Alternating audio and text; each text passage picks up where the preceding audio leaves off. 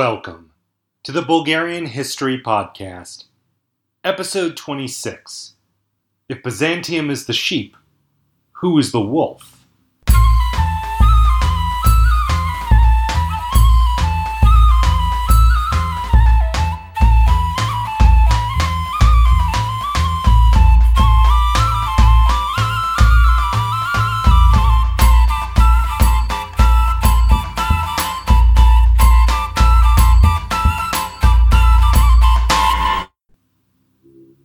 First off, I'd like to thank this month's new Patreon supporters, David Farrow, Yavor Kolarov, and David Etheridge.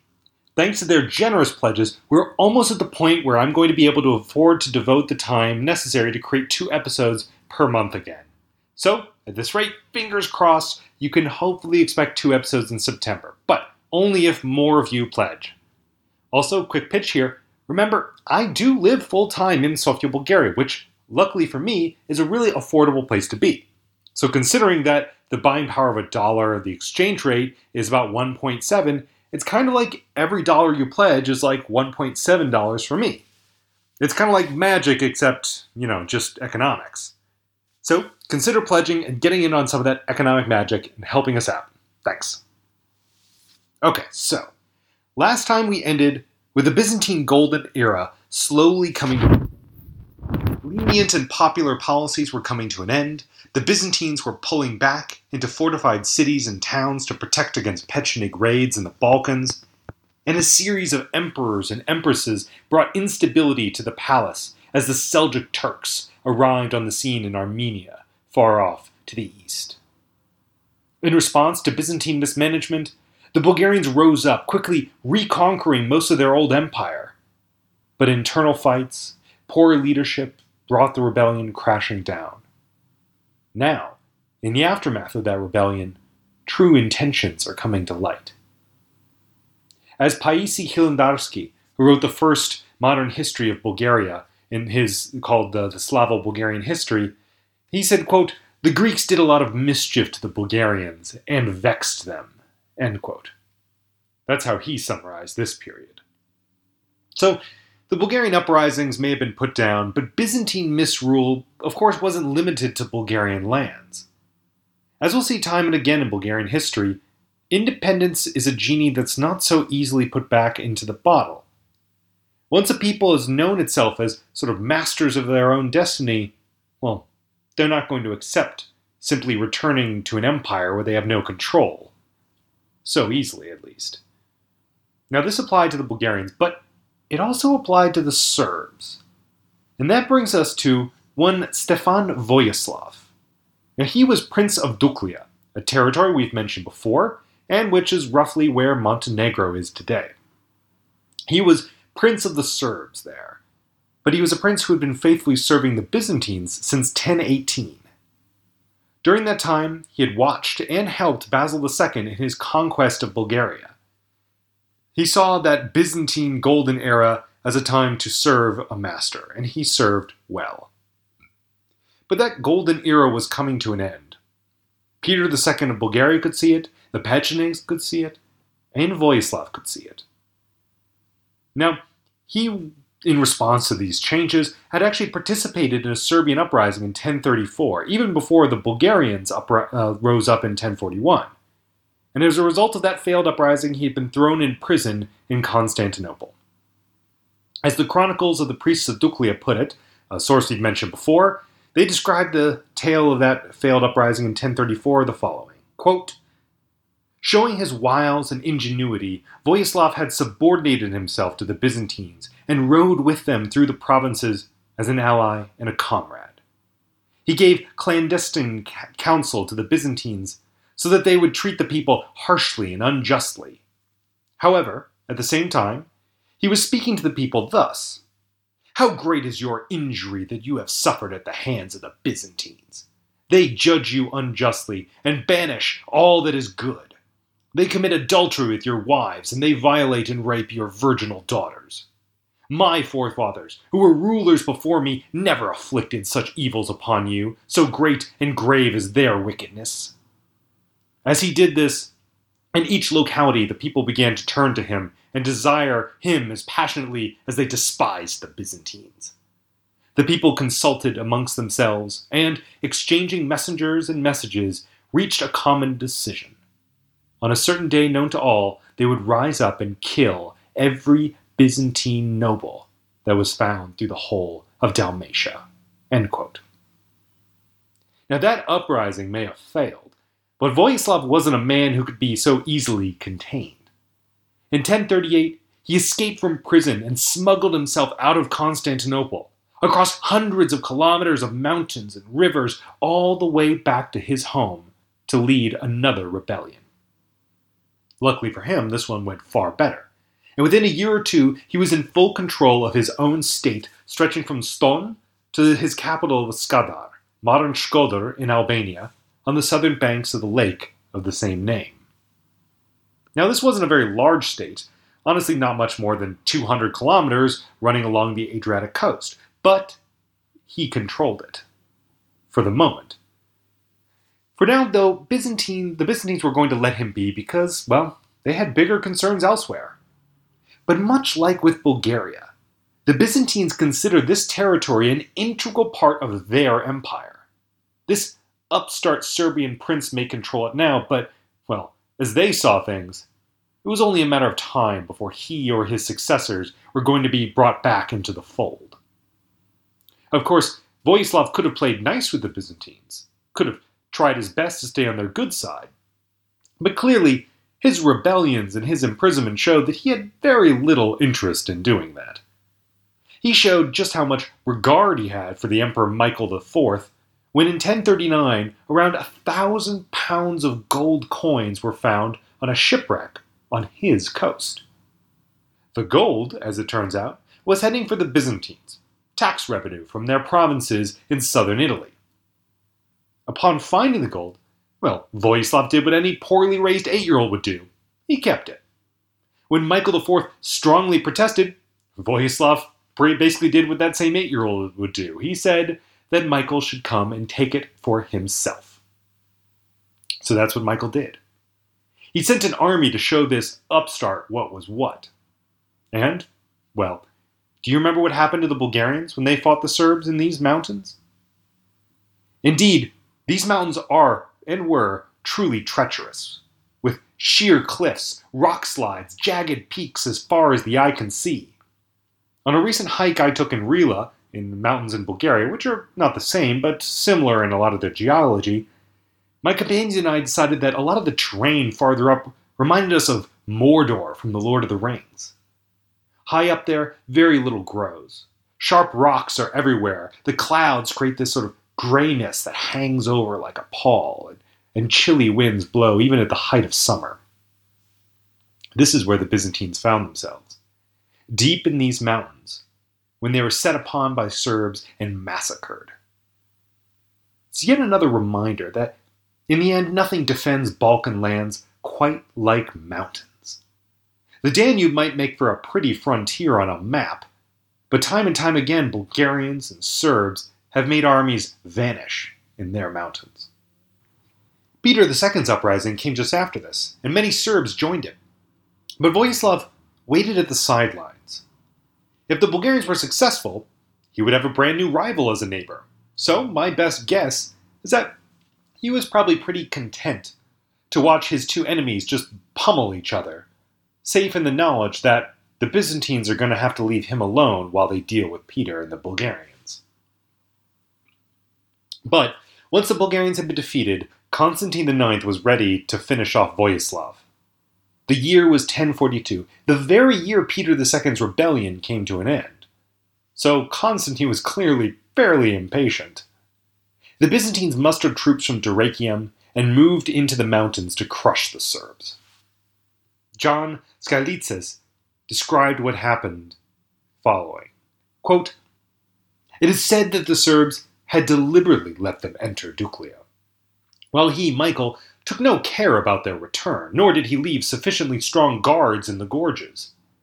After the incursion, he plundered and burned plains while the Serbs took and kept the gorges and steep places along the road and waited for the return of the Byzantine army." End quote.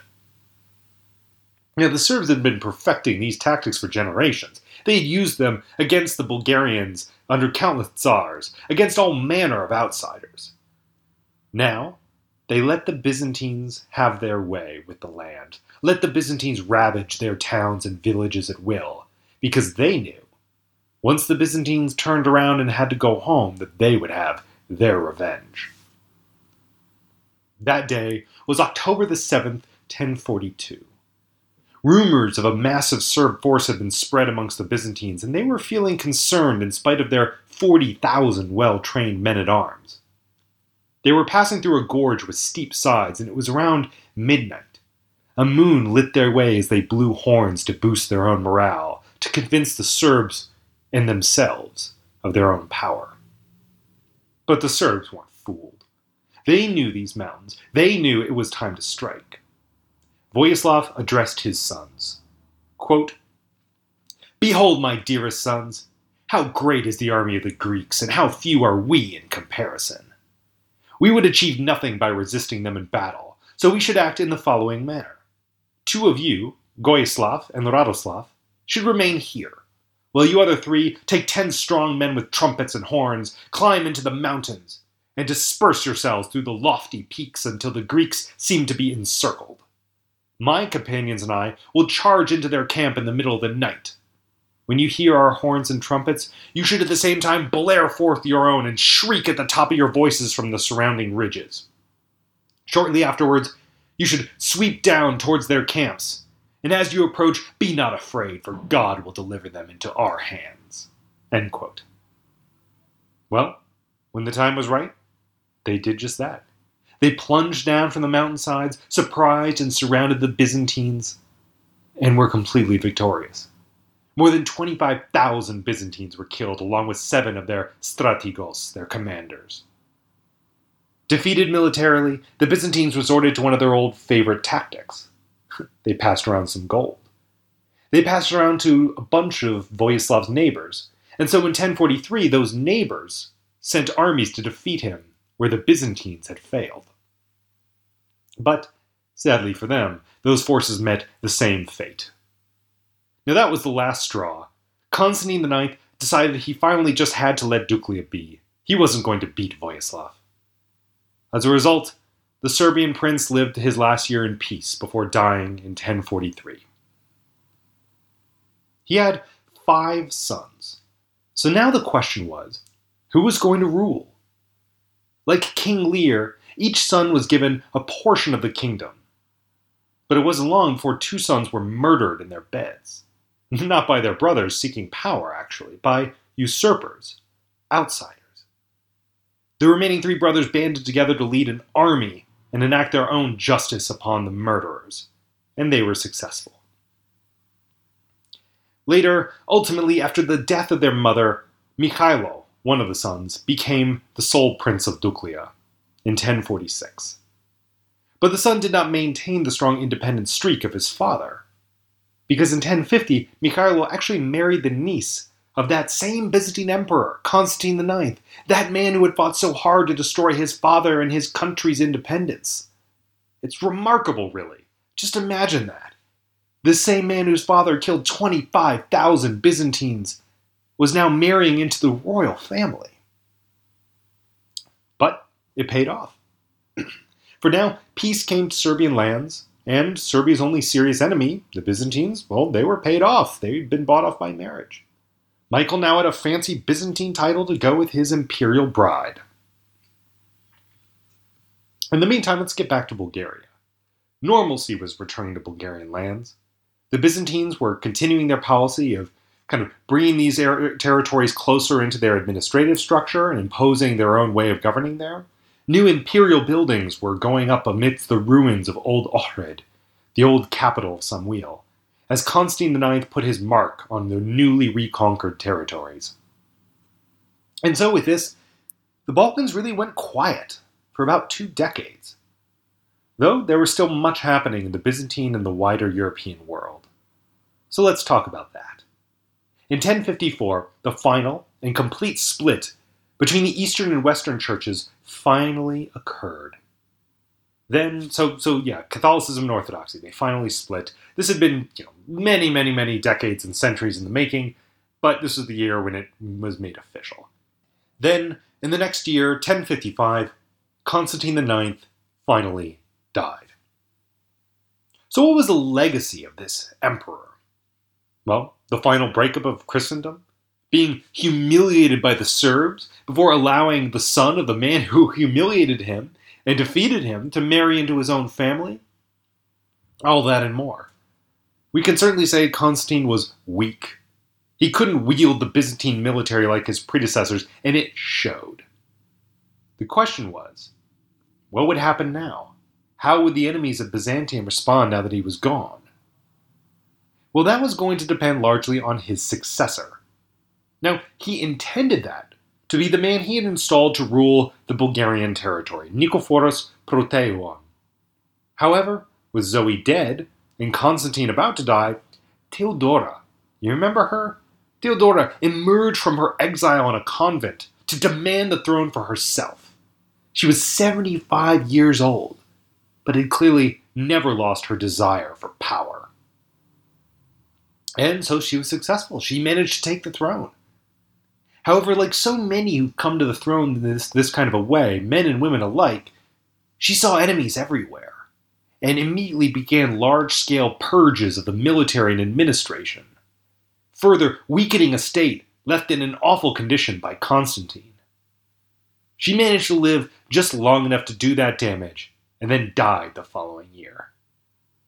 With her, the Macedonian dynasty, which had brought the Byzantine Empire to some of its greatest heights over nearly 2 centuries of rule, that dynasty which had conquered the First Bulgarian Empire, finally came to an end.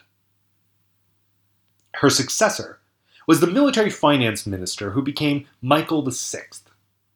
But Theodora had, as you can imagine, not left him with very much to work with. Those who were angry at her mistakes carried that anger right on to him. And within 2 years, a general named Isaac Komnenos was proclaimed emperor. Michael panicked as this proclamation outside the capital threatened him, and a riot broke out in Constantinople in favor of Isaac, the usurper. So Michael panicked. He abandoned the city and became a monk to die in obscurity. So the emperors were still coming. Now we had Isaac. Now, Isaac sought to fix the empire's broken finances and get himself a marriage. But what's curious is just who he married. It was a woman named Catherine, no big surprise, but it was a certain Catherine of Bulgaria. It was none other than the daughter of the last Tsar of the First Bulgarian Empire, Ivan Vladislav, a woman who was also sister to Alucian, who had participated in that Bulgarian uprising of Peter II. Now, you're probably pretty confused at this point, so let me explain. This is a bit of a twist in the story. Because it turns out, the events which followed the failed uprising of Peter II just a few years previously revealed an even darker side to those events. Alucian himself later married the daughter of Byzantine Emperor Romanos Diogenes, and his sister, as I just mentioned, married Isaac Komnenos, another emperor. So that leaves us to wonder, what kind of a traitor who returns to the fold is twice married into the imperial family? None. These later events, reveal very clearly that Alucian was a Byzantine agent all along. His terrible command of the Bulgarian armies at Thessalonica? Please. The man had once been a Byzantine theme commander. He knew how to command troops. He knew Byzantine military tactics backwards and forwards. What about the fact that he rejected attempts to make him the new Tsar of Bulgaria after maiming Peter? Well, of course he did. He had masters in Constantinople to serve. As so often happens in Bulgarian history, really, the plot just seems to thicken with time. But we can also take a moment here to realize that one of the major goals of so many Tsars of Bulgaria was finally achieved. A Bulgarian of royal stock, not the original royal family, the House of Dula, but still a royal Bulgarian, was finally sitting on the Byzantine throne. It only took the destruction of the First Bulgarian Empire and its royal family to abandon it in order to achieve the goal, but there it was. A great dream of so many Tsars was finally achieved, and that goal was completely and utterly hollow. Anyways, Isaac led campaigns against the Hungarians and against the Pechenegs just after he took power. He appears to have actually done a pretty good job of both, helping to secure his northern frontier. But he had his own problems. Isaac was paranoid about his own health. Really paranoid, a bit of a hypochondriac. And within just 2 years of taking power, he actually decided to abdicate and himself went off into a monastery. Now that left his wife, Catherine of Bulgaria, sitting there wondering what to do, I imagine. Now luckily for her, she was very well thought of. People liked her. And she actually managed to reign alongside the new emperor, Constantine X, himself, who had risen through the ranks under Isaac and was chosen as his successor. But that didn't last very long.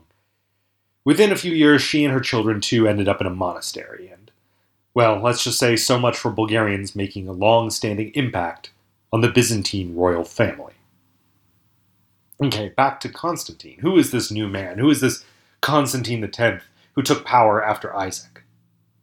Well, as I mentioned, Isaac managed to run the military fairly well during just 2 years on the throne, winning 2 campaigns. But Constantine X, well, he had other plans. He drastically reallocated military funds to the church and to the bureaucracy. He disbanded entire armies. He put incompetent court officials who were close to him in cushy jobs running other armies, men who had no business leading soldiers. Then, to make things worse, he furthered an already troubling trend that was a part of this kind of decline of Byzantine power during this era of replacing Byzantium's excellent professional soldiers with paid mercenaries, further straining the treasury.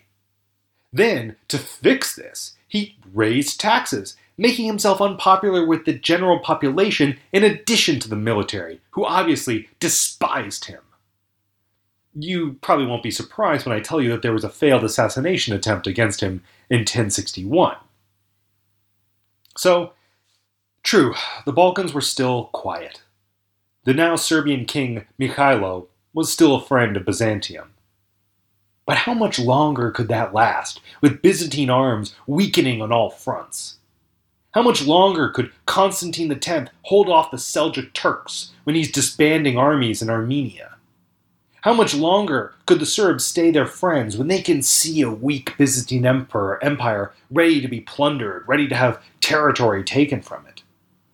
What about the Pechenegs and the Hungarians? True, they may have just been beaten by Isaac, but I've got no doubt they were ready for revenge. And what about the Bulgarians? Could this be their moment? Next time, we'll answer all of those questions. We're going to see who's going to rise and who's going to fall when Byzantine arms weaken. Or, to put it another way, we'll answer the question, if Byzantium is a sheep, who's the wolf? This episode was written by me, Eric Halsey. It was produced by Lance Nelson, and for the first time, getting research help from Stanimir Bogdanov. I really want to thank Stanimir for offering to help out with Bulgarian language research because it takes me way too long to read Bulgarian language sources, and he's going to help a lot in getting these episodes out quicker. As always, the theme music was written and performed by Teddy Raven. Please like us on Facebook, leave us a review on iTunes, get in touch, let us know what you think, let us know what you'd like to see more of, less of, anything. It's just me here. Always feel free to get in touch with me. As always, also, if you want to hear more about what's going on in Bulgaria these days, from technology to music to cool stuff to do here during the summer, check out the Bulgarian Now podcast created by Lance Nelson. There you can hear me discuss politics, you can discuss travel, even give an audio tour of Sofia and discuss living in the city.